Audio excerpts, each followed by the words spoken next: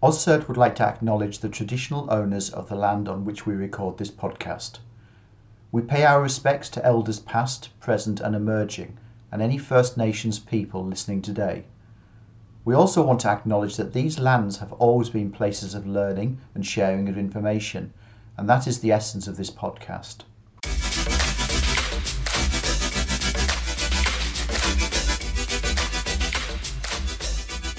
Welcome to the AusCERT podcast, Share Today, Save Tomorrow. I'm your host, Anthony Caruana. The 2023 conference is behind us, and that means we're starting Season 3 of the podcast. We're all super excited about the 2023-2024 season of Share Today, Save Tomorrow.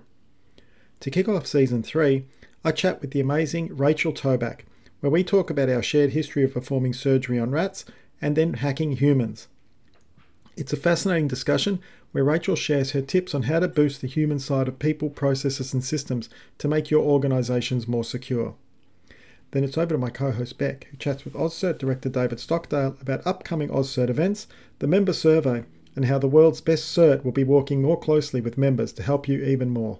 Today I'm joined by Rachel Tobac. How are you doing, Rachel? I am doing great. Thanks so much for interviewing me. Oh, look, it's a pleasure. Do you want to just tell us a little bit about where you're from and how you actually got into this? Because I know there's a bit of an interesting story about how you even got into this. Yeah, for sure. So I'm from San Francisco right now, originally from Pittsburgh, Pennsylvania. So if someone's listening to this from Pittsburgh, PA, hello, a fellow Yinzer.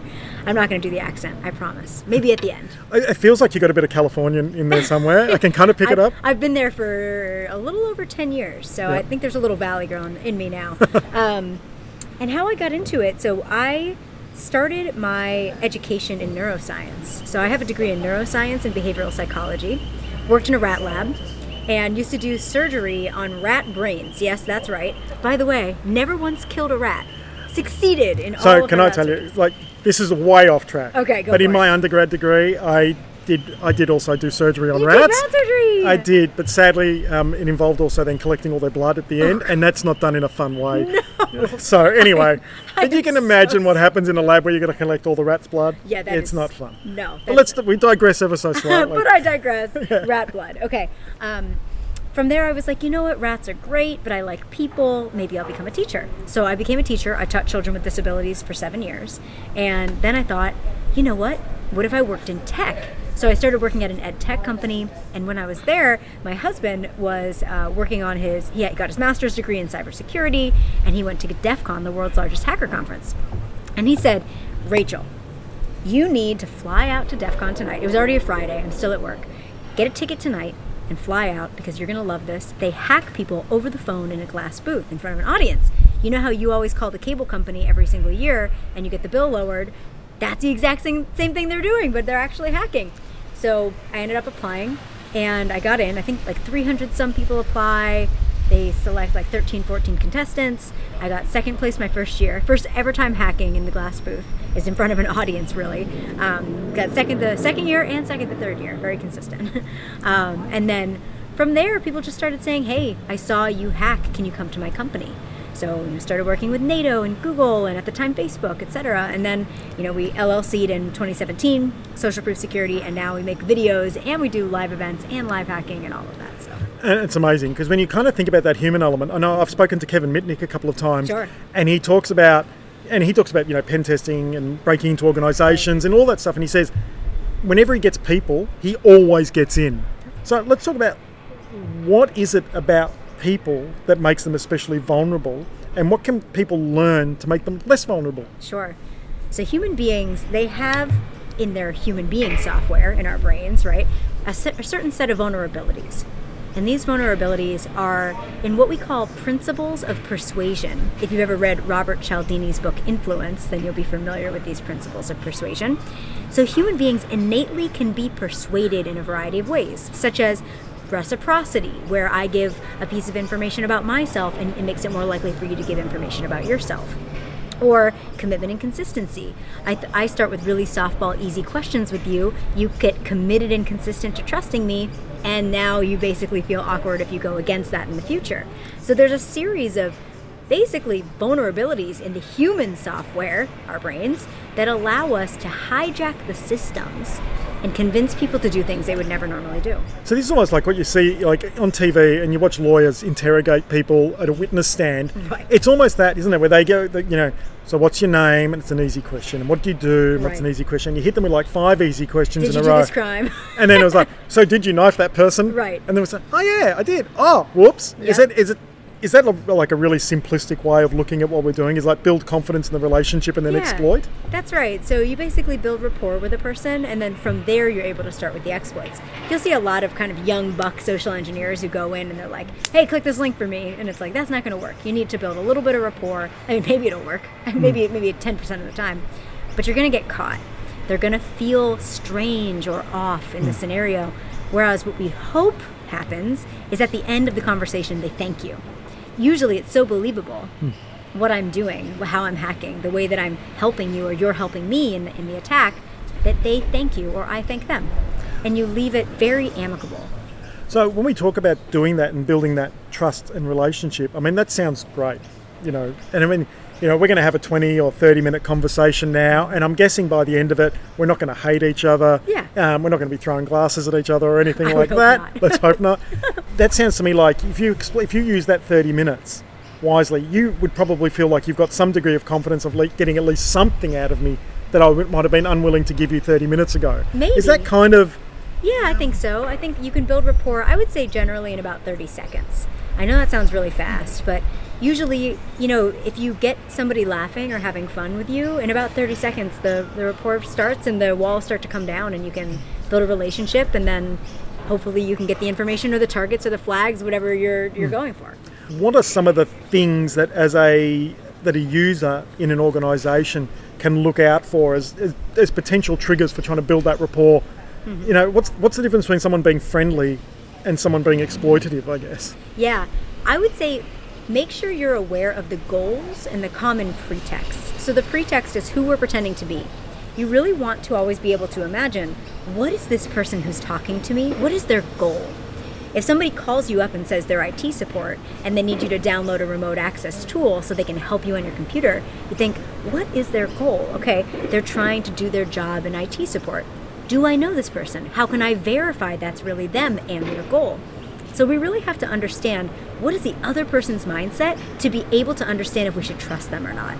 And that mindset has to be verified. We need to be able to verify that person is who they say they are before we download a tool, click something, give them a password, all of these things, right? So I always recommend that people use another method of communication to verify the authenticity of the person contacting them, whether over phone, text message, social media, DM, email, what have you.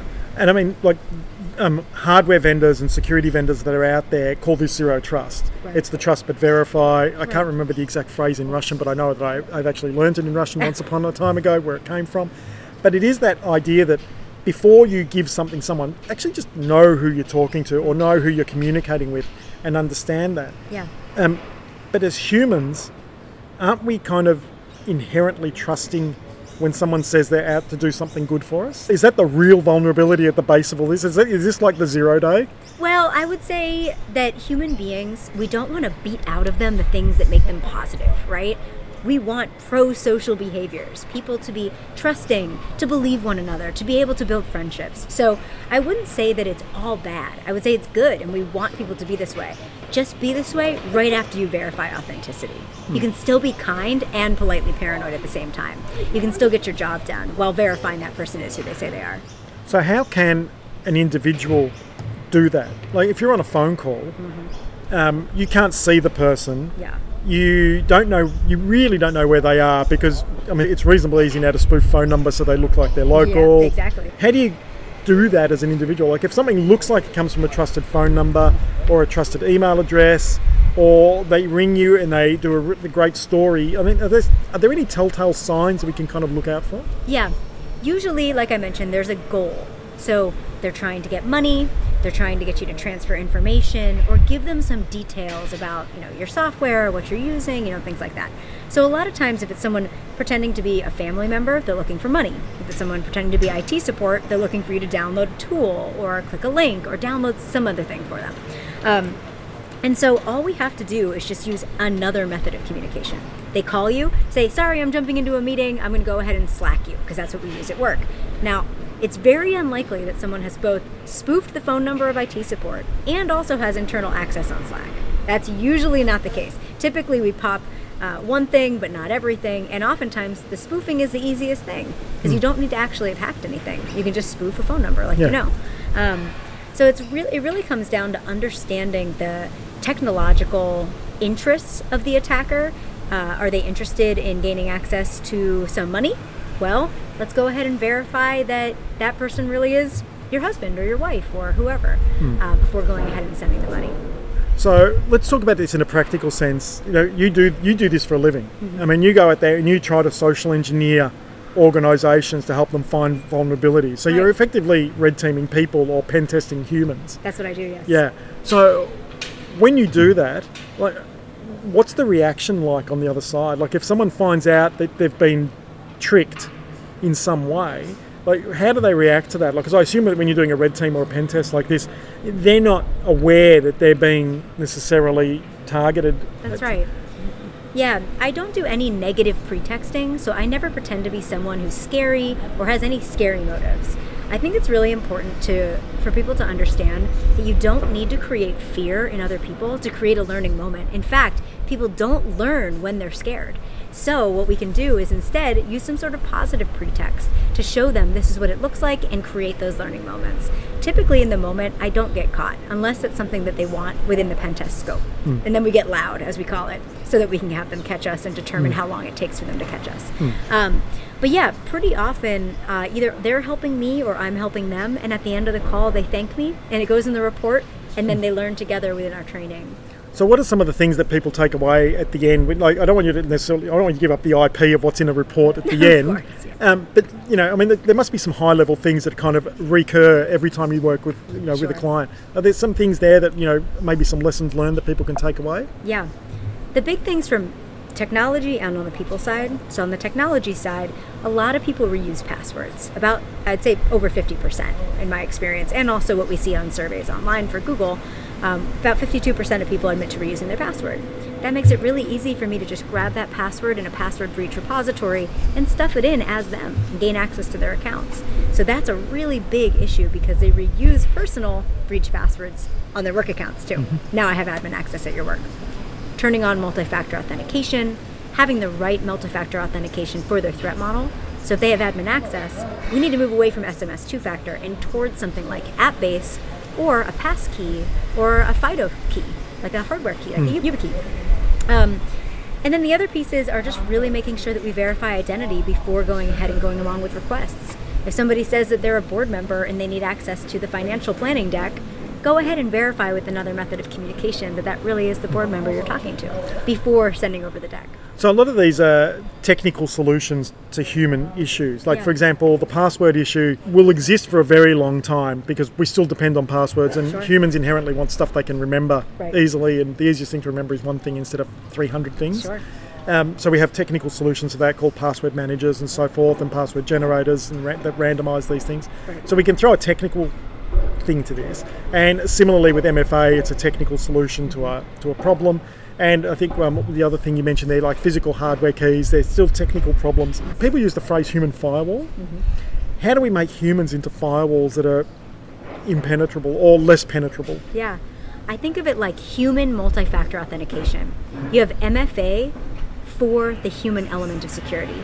Somebody messages you and asks for money, use your human-based multi-factor authentication. Check with another method of communication before going ahead and sending that money. So we need both technical MFA and human-based MFA.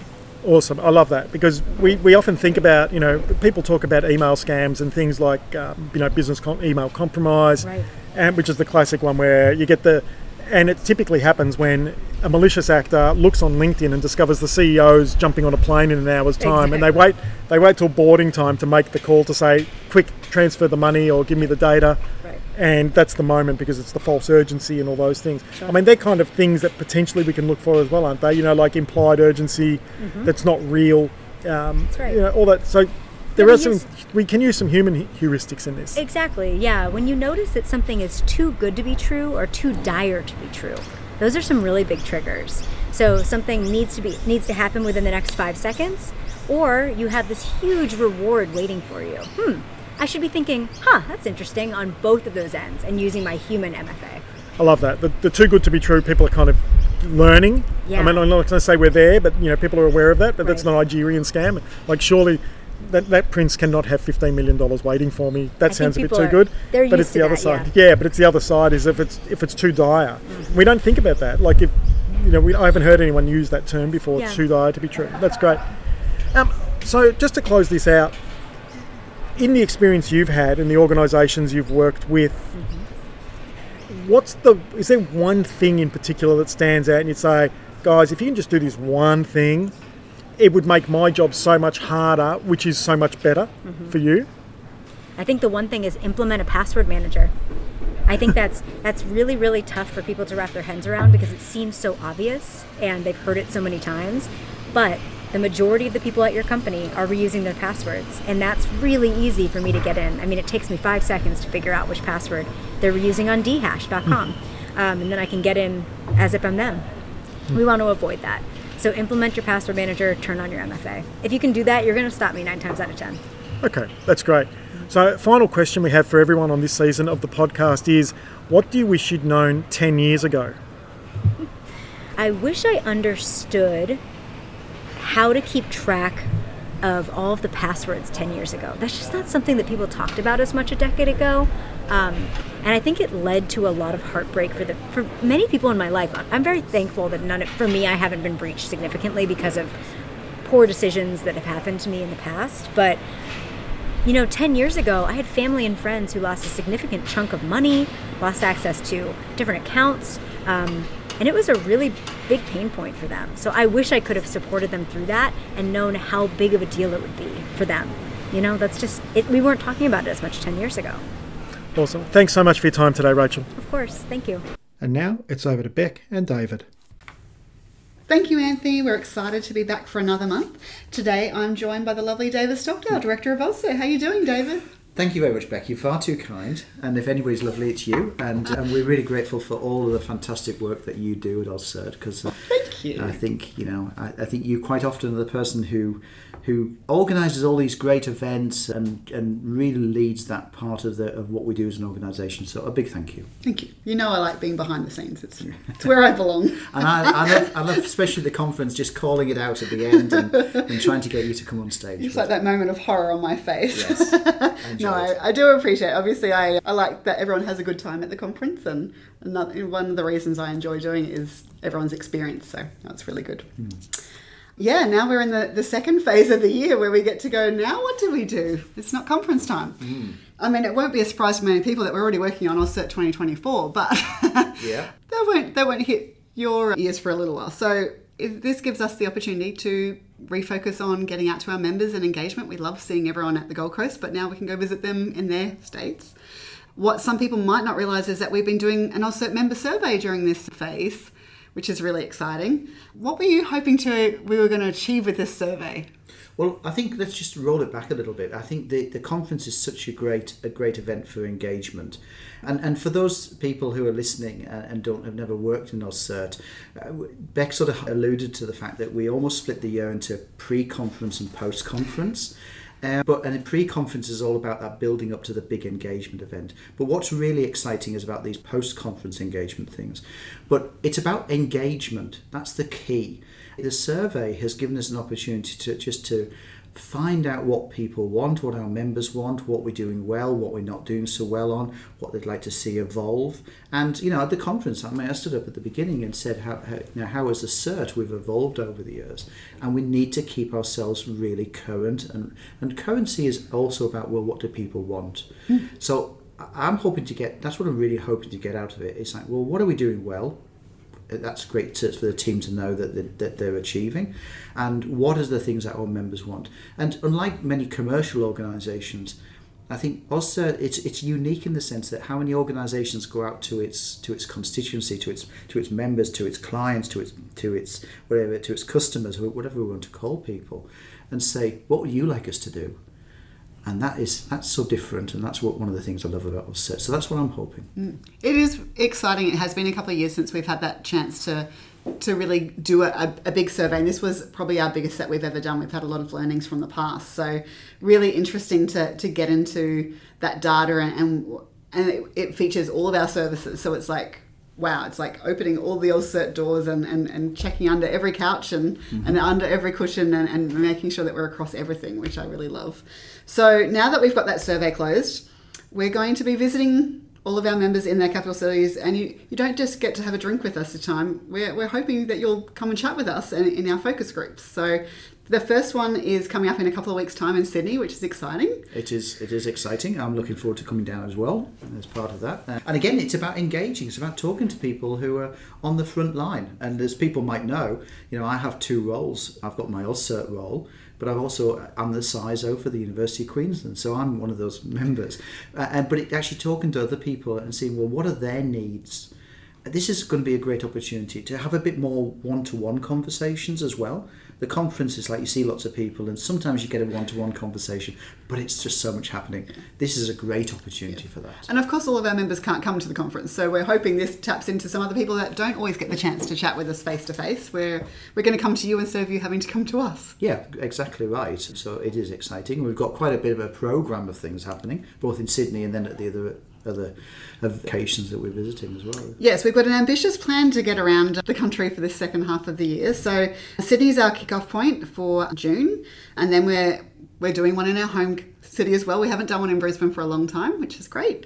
And then Perth, Adelaide, Melbourne and Canberra will all get a visit from us before Santa comes. Don't start talking about Christmas back. Does that scare you a little bit? It does scare me a little bit.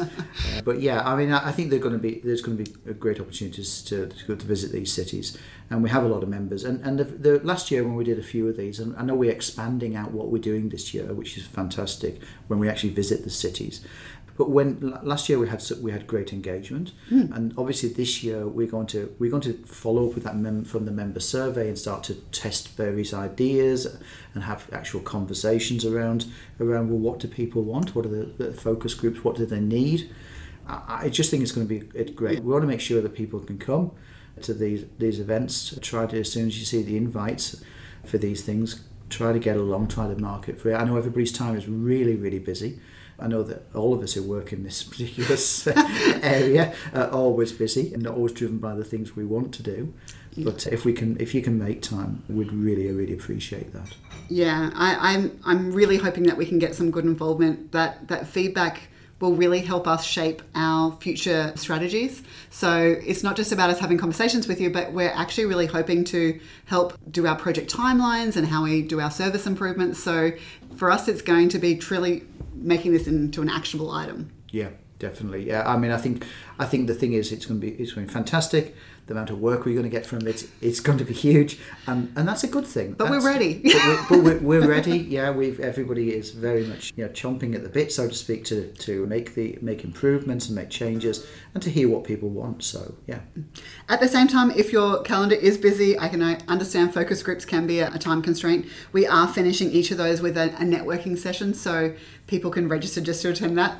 Any chance that you have, and we're happy to have a chat with you over a drink and understand your needs in a more one-on-one style as well. So there is that option. Or stay with us the whole time and come along for the journey. Yeah, great. While we're in those cities, we'll also be hosting some executive roundtable sessions, which are really exciting. So we're partnering with IT News, who are friends of AusCERT as well. So look out for those invitations as well. And if you've got certain people in your organisation that would like to come along to those, be sure to reach out and we can put you in the right direction with those too. Yeah, and we did have one of those at the conference. We did. In parallel, and it was a great success. So I think these are going to be a great opportunity for a different type of conversation. But a worthwhile conversation. I know we've got sponsorship on those, so we've got a vendor coming in as part of that.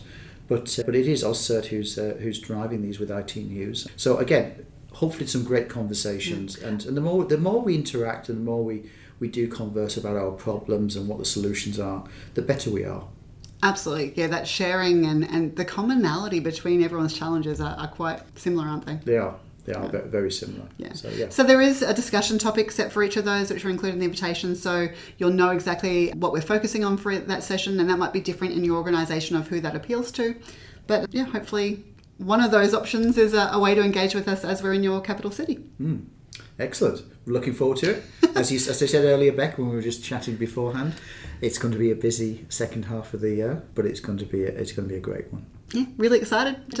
We'll hopefully see you all face to face very soon. Thank you. Thanks for joining me. Thanks for listening to this episode of Share Today, Save Tomorrow, the AusCERT podcast.